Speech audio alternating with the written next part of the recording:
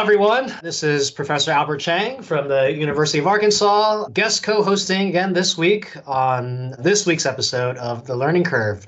I want to welcome you to the show, and I want to welcome my guest co-host, Miriam. Miriam, welcome to the show. I think you're a friend of the show, and you've been a guest co-host before, right?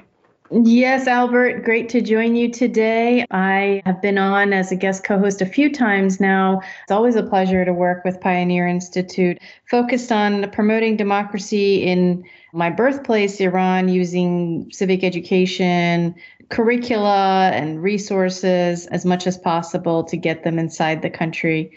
So I really look forward to our show today. Great. Yeah, and we're going to have Professor Leo Damrosch from Harvard talk about his work on Jonathan Swift and Gulliver's Travels, one of the great English satirists, and certainly a lot of social commentary and political commentary that he gave in his time is relevant today. So I'm sure there'll be some connections. I want to start off with some news, Miriam. So growing up, I don't know if you went to high school here. Did you have to take a high school exit exam? I did go to high school here in state of Maryland, in Frederick, Maryland. I did not have to take any kind of exam, no. I didn't either, but actually I had a cousin who was 3 years my junior, and he had to take the California high school exit exam. So I always found it curious that I just missed the cut of having to take that high school exit exam. My cousin did, and of course my two younger sisters had to as well. But I bring that up because the New York Times has an article from this week talking about some developments with the Regents exam. And I don't know if you know, but the Regents exam is a series of high school exit exams that all students in New York have to pass in order to get a high school diploma. Yes. And it looks like this is now ground zero for the next debate on high school exit exams. I don't know if you've been keeping track, but lots of states have been getting rid of their high school exit exams. I know California has a few years ago. And so this is certainly a subject of great debate. And so, I'd encourage listeners to check out the article and see what's going on there. Well, I think anything that can reintroduce rigor and a sense of expectation for performance is good. I'm not sure in particular if I don't know enough about the exit exams to know if they impact learning and if they provide incentive, but it seems to me that tests aren't necessarily always the best way to do that. But in an overall sense, I don't think we have enough that allows us to measure and motivate students across the board in a universal sense to acquire knowledge, to be able to apply it.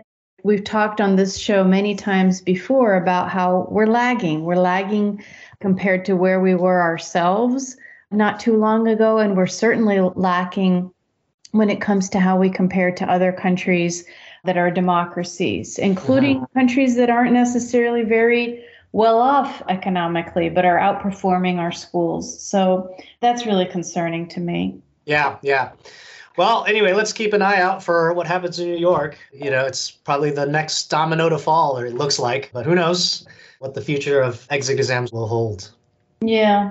I'm not sure we're serving our students by getting rid of ways to hold them accountable for their learning. And also the teachers to have a real way to know who are the good teachers, who are the not so good teachers, rather than just a mush kind of a situation.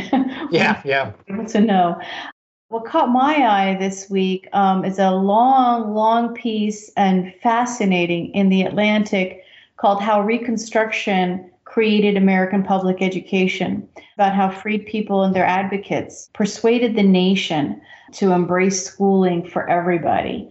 So universal education, the roots really are, I think it's a big contribution to the world that the United States has made. Certainly other countries in Europe, I know, so pursued it, but it's one of the big achievements of our country. And that achievement is rooted in the Reconstruction era after the Civil War, reunifying, reintegrating not just freed slaves and their children, but also poor white people from the southern states. And the idea that by educating everybody and not just the elites of society, we can create citizens and bring everybody together into one coherent nation. And I was really struck by the rapid transformation of the South as far as schooling goes and how much that kind of energy is something that, we're capable of as a country, and that without teaching, in fact, the history of education in our schools, that even a lot of our teachers don't know probably history of education is, without teaching that history, it may be that we don't have a sense of all the really aspirational things that we can do in the future. This is a country that has been able to overcome enormous adversity through good ideas and good execution of good ideas. So highly recommend it. It's in The Atlantic. It's written by Adam Harris. Great. Yeah, I'll have to check that out just to brush up on my knowledge of that. I mean, I guess typically we always think of Horace Mann and the Common Schools movement from the 1800s, but there's way more to the story, it seems like. Yeah. Coming up after the break, we're going to have Harvard professor Leo Damrosch talking about Jonathan Swift and Gulliver's Travels.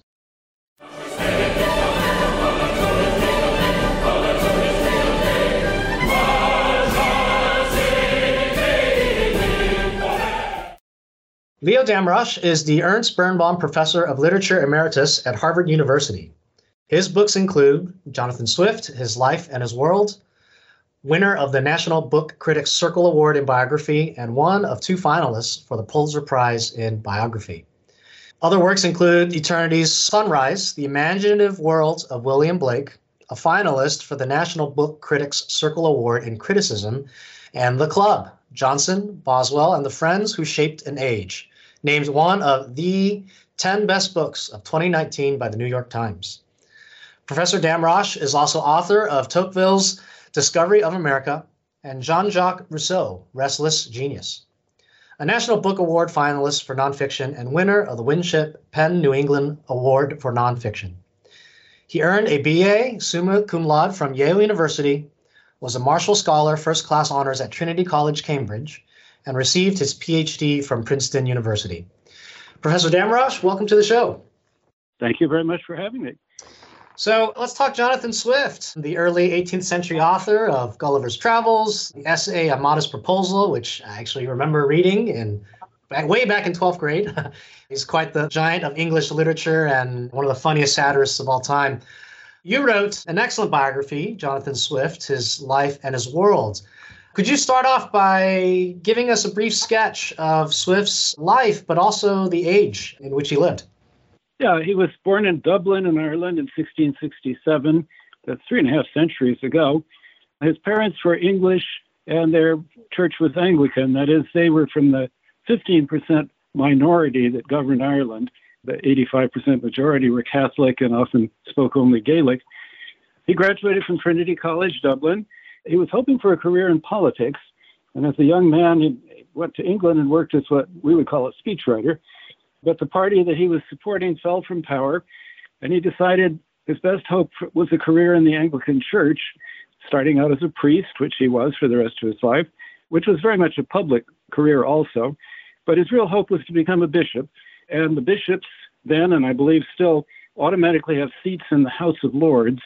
So that would have made him, in fact, a political player if he'd ever reached that position. In 1713, and by then he was 46 years old, became clear he was never going to get anywhere in England. We'll talk about that later. He did get appointed Dean of St. Patrick's Cathedral in Dublin. The Dean is like second in command to the Bishop of a diocese. And it was a very important position. He was a brilliant administrator. He became a champion of the poor. And as I'm sure we'll talk about, also a champion of the oppressed Irish people. So by the time of his death, he was really regarded as a national hero in his native Ireland. Ireland was not part of the United Kingdom in the way that Scotland was. It was still treated as a colony just as much as if it was Jamaica or Massachusetts in those days. And one thing I want to emphasize is literature was never central to his self-image. He saw himself as intervening in contemporary affairs and in moral and political issues. And the masterpiece, Gulliver's Travels, was published when he was almost 60. And by then he's bitter at being on the shelf. He's trapped in his native Ireland and he wants to be in England where the action is. He's never going to be a bishop. He poured into it all of the things he'd been thinking about and even being angry about over the years. And well, it's true. It's very, very witty. It's not a humorous book. Very, very acidic and biting. And he died in 1747. He was 77 years old, and tragically, for his final years, suffered from advanced dementia. So this person who was a powerful intellect ended up not even knowing who he was and being a kind of tragic figure. Yeah. Well, so speaking of his criticism and his anger, the wit, and all the social commentary he gave, so I'd like to have you talk about some of that. So, for instance, in your biography of Swift, he wrote a lot of pamphlets on religion and politics. These include A Tale of a Tub and The Battle of the Books, The Conduct of the Allies. Could you talk about a few of the lessons drawn from Swift's most famous essays? And actually related to that is he joined 18th century English poet Alexander Pope and politician Henry St. John Bolingbroke in skewering, Great Britain's corrupt court politics, banking system, and other things. So can you just talk about some of the lessons drawn from his writing and his essays? Yeah, really his lifetime was right in the middle of an age of transition where we would now say in hindsight, England was entering the modern world. And there are a lot of things about the modern world he thought he understood and he really didn't dislike.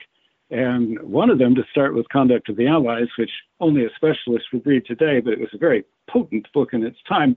It was the war that was going on the continent for basically global supremacy. The English general and hero was the Duke of Marlborough. And for his victories, England rewarded him by giving him Blenheim Palace, a huge edifice in England where he lived from then on.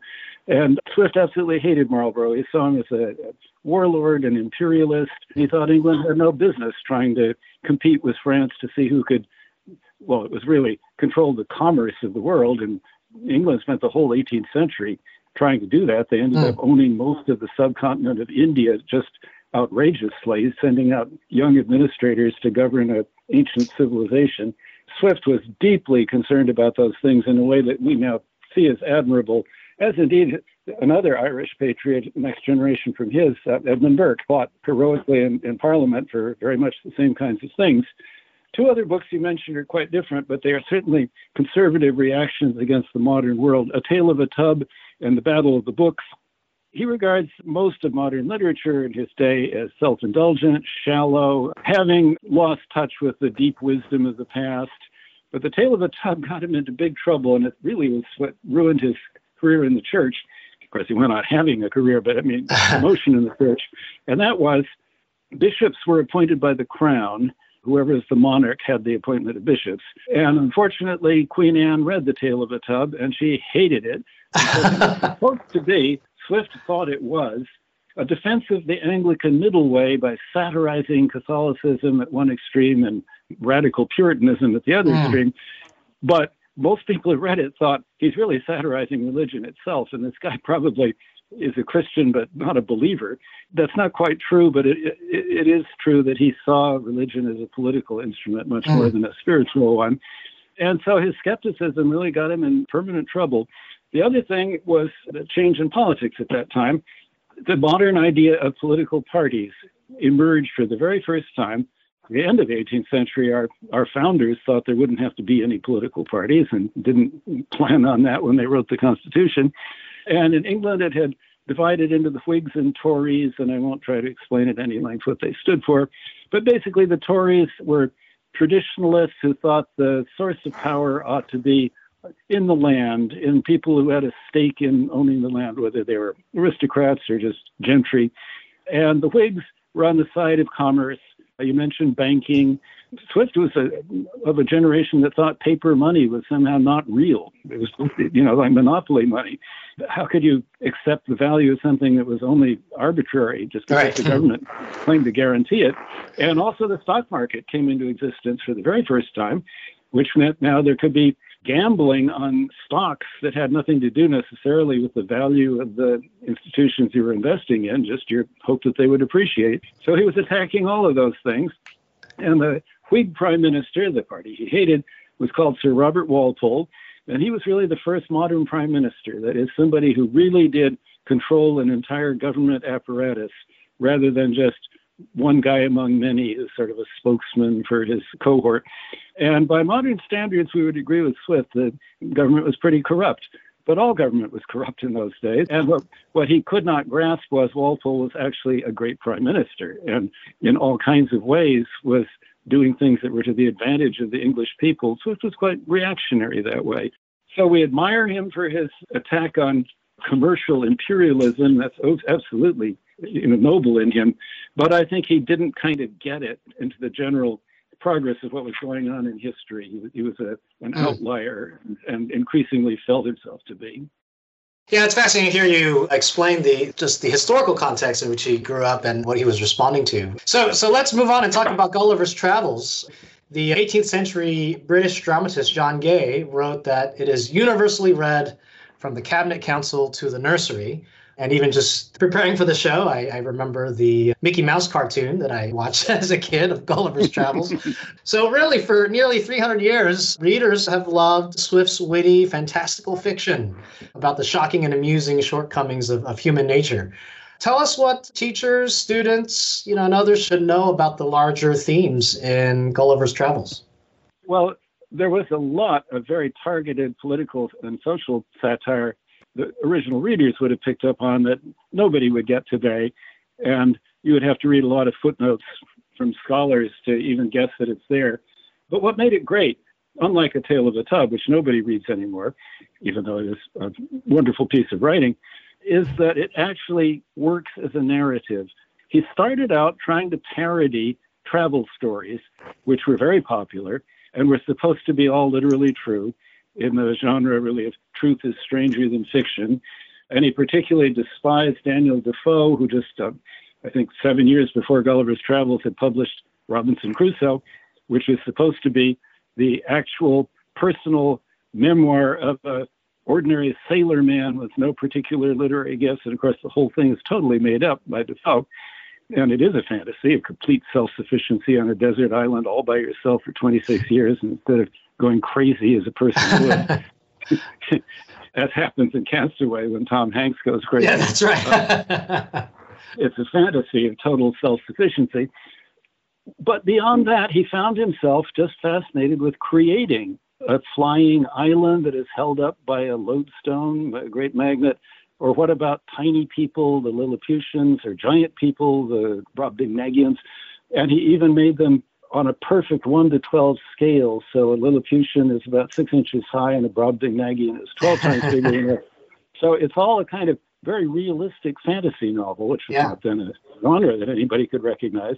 And as you say, the political satire, for example, in Lilliput, has a lot to do with Walpole and his cronies, and there's little in-jokes, like at one point, one of the things they have to do is leaping and creeping, which is to basically grovel, in order to get advanced in politics, or walking on a tightrope.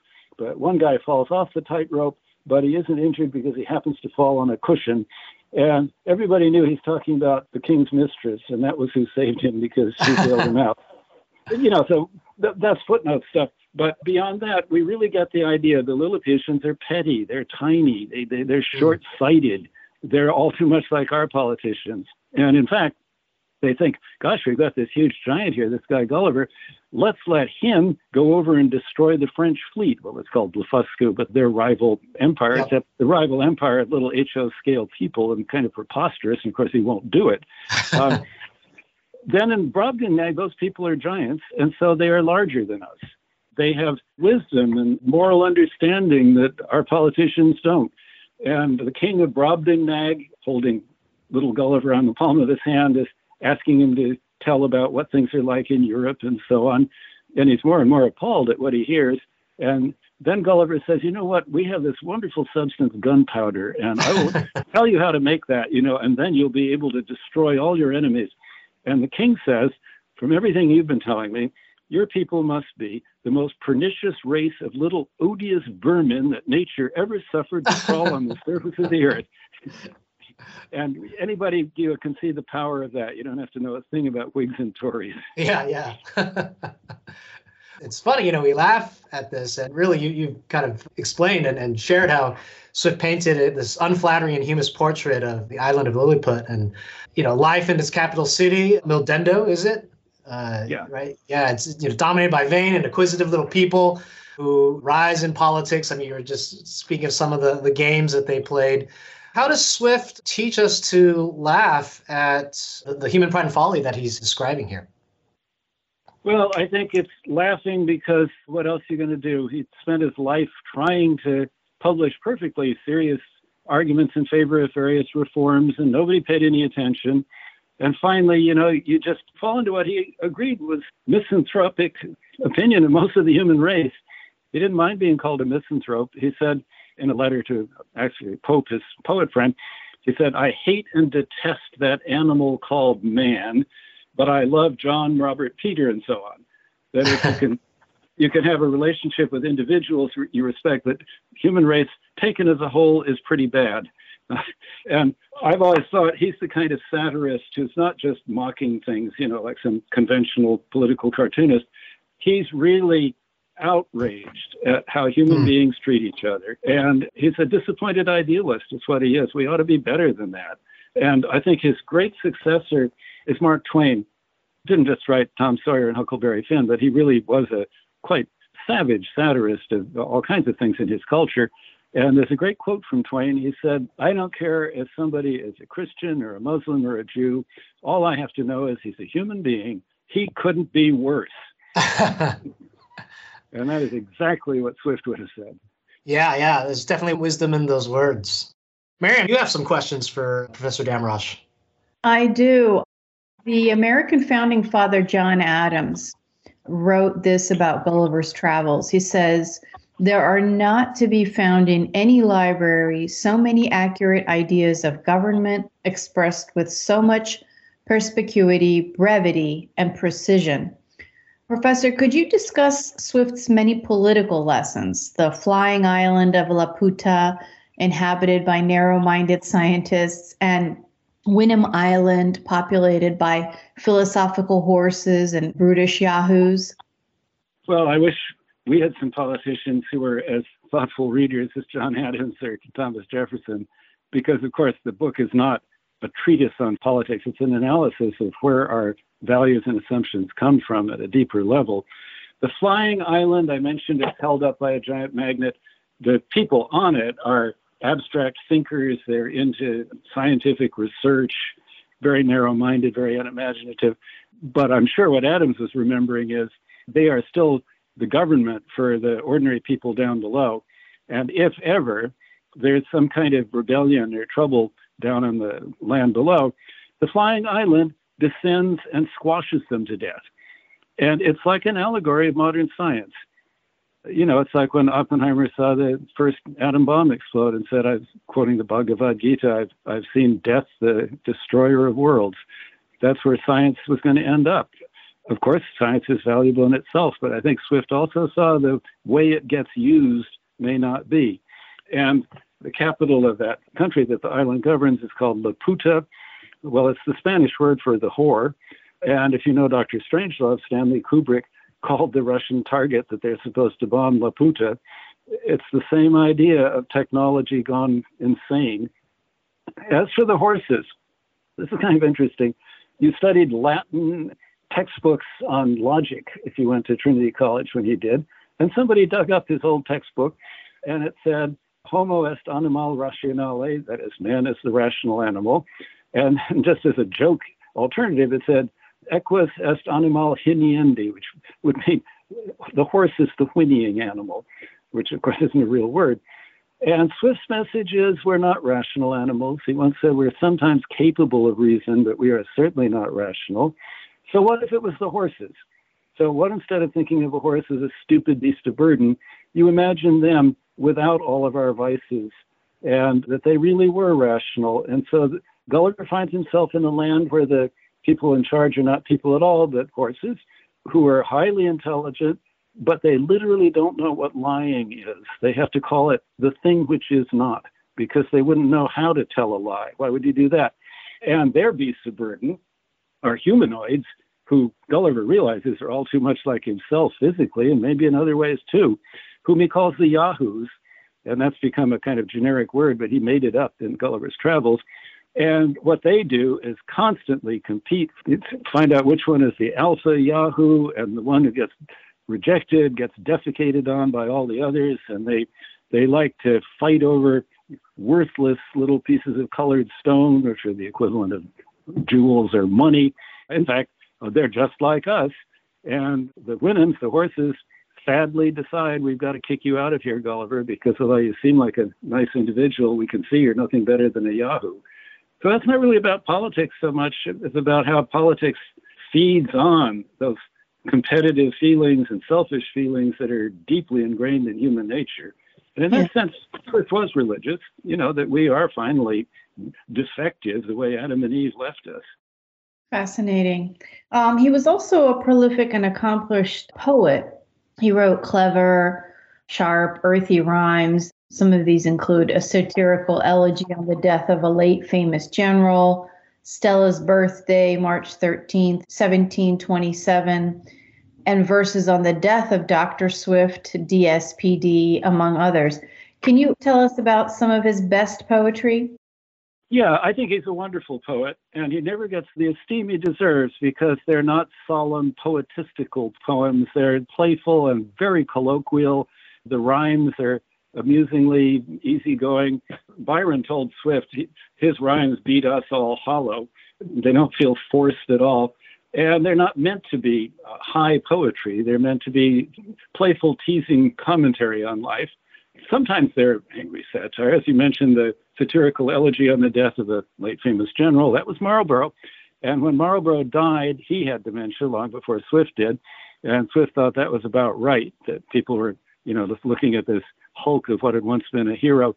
And the poem begins like this: His grace, impossible, what, dead? Of old age too, and in his bed. And could so great a hero fall, though inglorious after all? I mean, it's just full of bitterness about this guy that he hated. It led England into that war. But you mentioned the verses on the death of Dr. Swift. DSPD just means Dean of St. Patrick's, Dublin. He's imagining after he's dead what people will say about him when he's gone, and they won't be very sentimental about him. Yeah, he's run his race. I hope he's in a better place, like maybe he's in hell instead of heaven. I'm hoping, but I'm not counting on it. It's full of self-knowledge about how other people regard you. But you mentioned the Stella poems. I think they're among his most charming. Nobody knows what she was, a life companion. Probably they were not sexually involved. They may even have thought they were related, although they weren't supposed to have been, and had possibly even a common father. All of that I go into at some length in my book because it's puzzles that he himself kept as secret as he could. But at any rate, they were very close. She moved to Ireland when he went back there to be Dean of St. Patrick's, and they didn't live together, but they saw each other every day.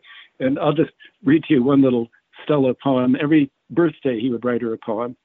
And this one, it's 1717, not the one you mentioned. She's turning 34. Actually, she was 36, but he pretends not to know how old she is. And they're both putting on a lot of weight. So listen to the way the word size keeps coming up in this poem. Stella this day is 34. We won't dispute a year or more. However, Stella, be not troubled, although thy size and years are doubled.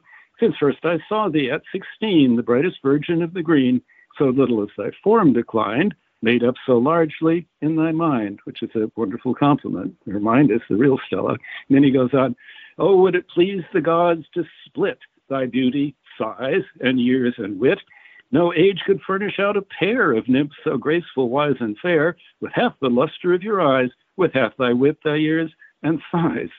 And then, before it grew too late, how should I beg of gentle fate that either nymph might have her swain to split my worship two in twain?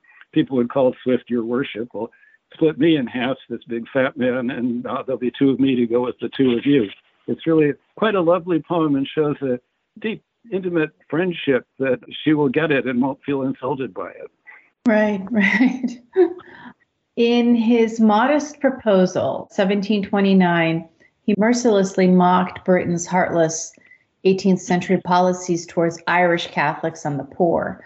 Could you discuss this essay and how it shaped moral outrage about colonial injustices and ultimately impacted the national consciousness of Ireland?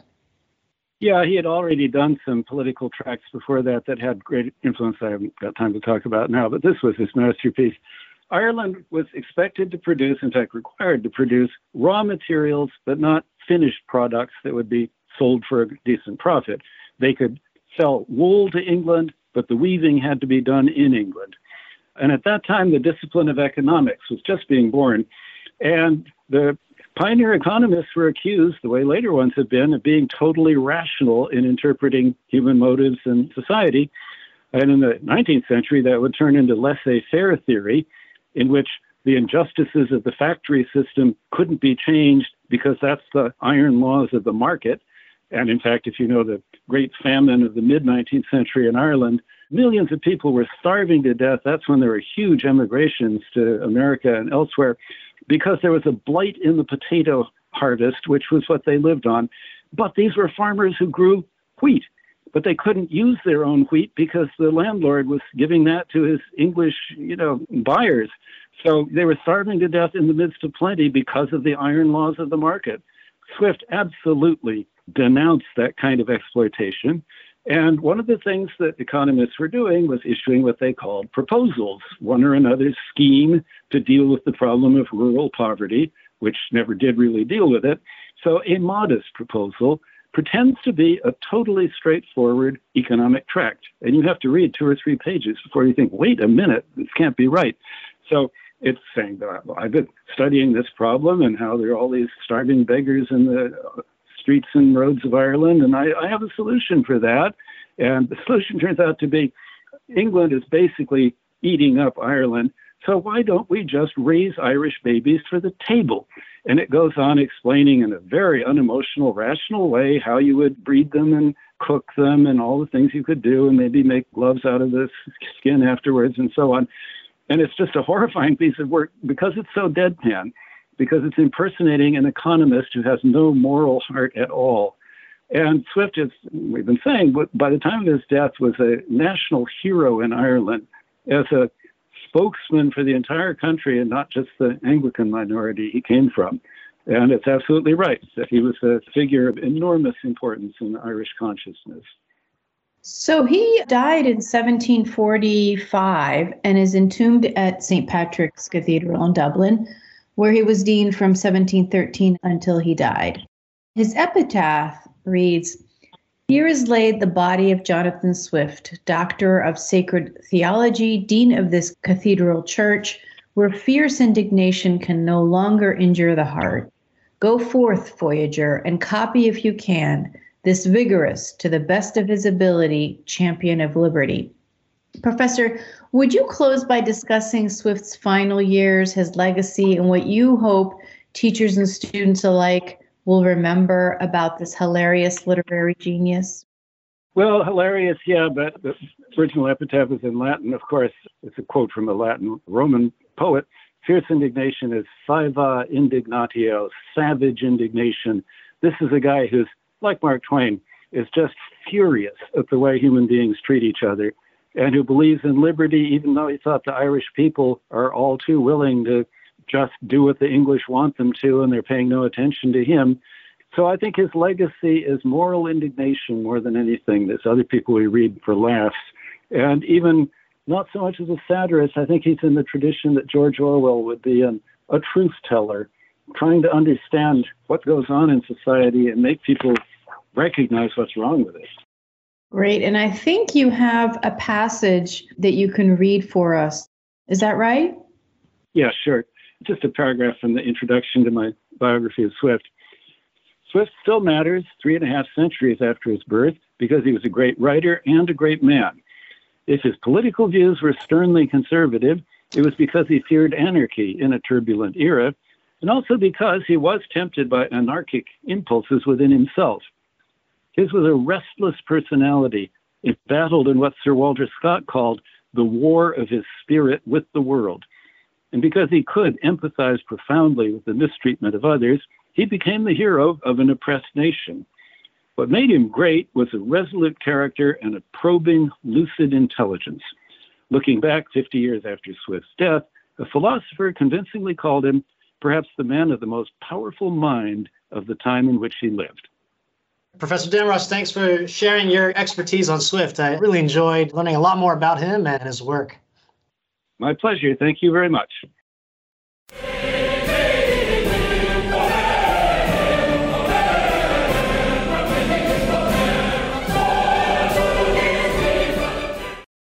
Okay. Okay, and now we have our tweet of the week, which comes this week from our friends at Education Week. That's a lot of weeks in the sentence.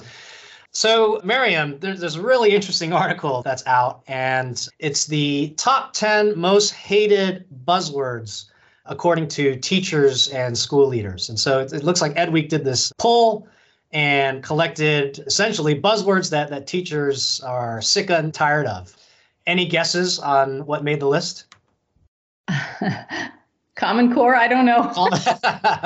That's not a bad guess.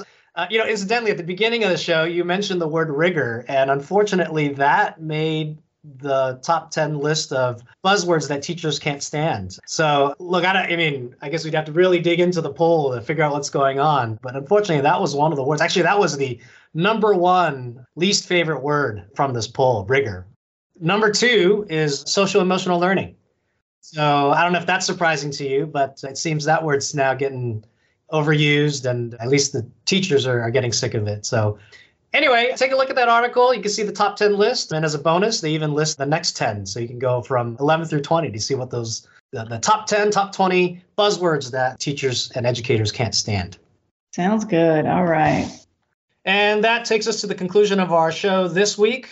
Miriam, it's been a pleasure to have you guest co-host with me. Glad to have you on. It was a pleasure. What a great show. Yeah, likewise. And tune in again next week. We're going to have Nina Rees, who is the president and chief executive officer of the National Alliance for Public Charter Schools. Until then, be well, and I'll see you next time.